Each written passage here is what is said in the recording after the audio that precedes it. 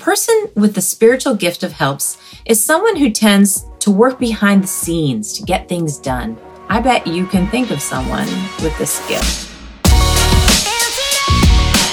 Welcome to the Everything We Need podcast, a 9-minute devotional brought to you by 9 Media. We hope God will show you that in Christ, we have everything we need. To access more resources, go to 9media.org.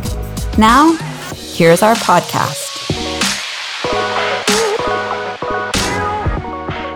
Hi, it's Melinda Logging, founder of 9 Media.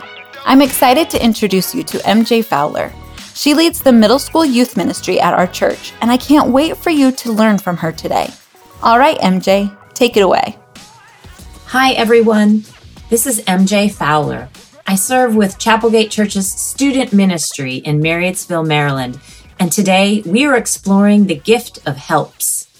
By the end of this podcast, we will learn what is the gift of helps and why it's sometimes hard to accept help. And do I have this superpower of helping? 1 Corinthians 12, 27 through 28 says, "Now you are the body of Christ, and each one of you is a part of it. And God has placed in the church, first of all, apostles, second, prophets, third, teachers, then miracles, then gifts of healing, of helping, of guidance, and of different kinds of tongues." Before we go any further, let's pray. Gracious God, we praise you and thank you for the gifts that you lavish on us each day. Thank you for your love for us and for the powerful way you showed your love through Jesus. Help us see how you are moving in our lives amid the challenges we face with school, work, family, and social pressures. Move in us to be agents of healing by serving each other. Walk with us today, God. Fill us with joy and peace as we look to you and what it means to help. In Jesus' name we pray. Amen. The spiritual gift of helps. What is it? Well, the person with the spiritual gift of helps is someone who tends to work behind the scenes to get things done. I bet you can think of someone with this gift who does their job joyfully and takes responsibilities off of others' shoulders. I believe that when people have the gift of helps, they really do not wait to be asked to do things. They just see a need and then they plug in and fill that need. They have a personality that is humble and do not have a problem sacrificing their time and energy to do God's work. They even have an ability to see what other people need, often before they even know they need it. People with this spiritual gift have a great attention to detail and tend to be very loyal, and they tend to go above and beyond in everything.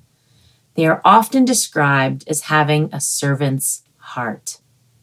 Wow, sounds powerful, doesn't it? Helpers assist others to accomplish the work of God. These unsung heroes attend to details that others would rather not be bothered with. Helpers do what they do faithfully, regardless of the credit or attention they receive. The spiritual gift of helps is often an unnoticed gift. Yet this gift is a critical part of keeping things running and making sure everyone is cared for inside and out of the church. It should never be discounted or discouraged. It's Christ-like. Helpers provide the strong frame that supports the ministry of the body of Christ. A great biblical example of someone with the gift of helping is Mary Magdalene. Not only does she follow Jesus during his ministry on earth, but she provided resources for the disciples out of her own belongings. Mary is known for many things, but she might be most known for being the first to see Jesus after his resurrection. And what was she doing? She was helping. She was making herself available to take care of his body and prepare him for burial. Did she expect to be recognized for this? Nope. Did she know that this interaction would go down in history? No. Upon his resurrection, Jesus asked for her help again to spread the good news of conquering death. Did she know that the simple act of helping would spread the Christian faith to millions of people? Probably not. I have a friend who has the gift of helps. This person is a volunteer leader in our middle school ministry called Cairo. This volunteer always arrives in the church parking lot on time, sees me at my car unloading heaps of youth group stuff, and offers to carry it inside with me. Then, without me asking, she begins setting up the games and supplies we will need to have an awesome youth night. I notice that when the students arrive, she is quietly reaching out to others who look alone, and with a warm smile, she invites them to open up about themselves. At the end of the evening, she can be seen putting away the trash and cleaning up. She's like a superhero and makes our events run seamlessly. Our ministry is blessed by her helping, and I can see that using her gift brings her joy. Now that we've explored this gift of helping, what about the other side? Accepting help from others. This can be hard sometimes.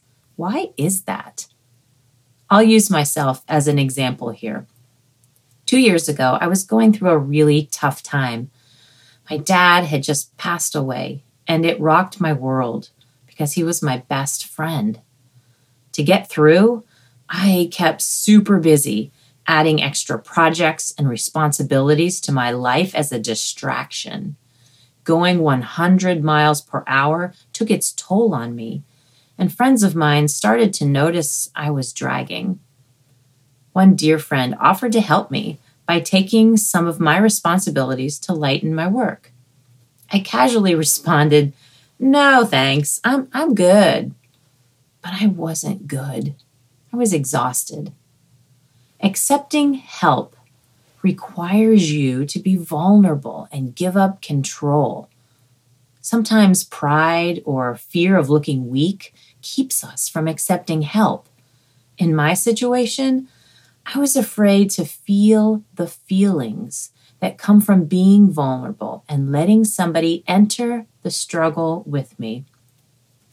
You see, friend, letting down our guard and being vulnerable, it takes courage. When we surrender and receive help, we allow love to flow between us and others. Remember the body of Christ? We are all a part of this body together, not separate. Being vulnerable, it takes strength. When I finally allowed others to help me in my weakness, it was like this heavy weight fell off of me. God uses others in our life to reach us, help us, and bless us. Now, you may be wondering to yourself, do I have the gift of helps? Well, do you find yourself offering up your help when someone is in need? Are you passionate about supporting others around you? Then yes, you do. When the spiritual gift of helps is in action, the helper is acting much like Jesus, who said, "I did not come to be served, but to serve." Friends, God has a place and a purpose for every part of the body, and you are a part of the body of Christ. God has created you for a particular place of ministry within this body. And that word, ministry, it actually means a servant. Whatever your specific gifts may be, we have all been called to serve God. Use your gifts. You are necessary for the whole body to function. Thanks for being here with me today. God bless you.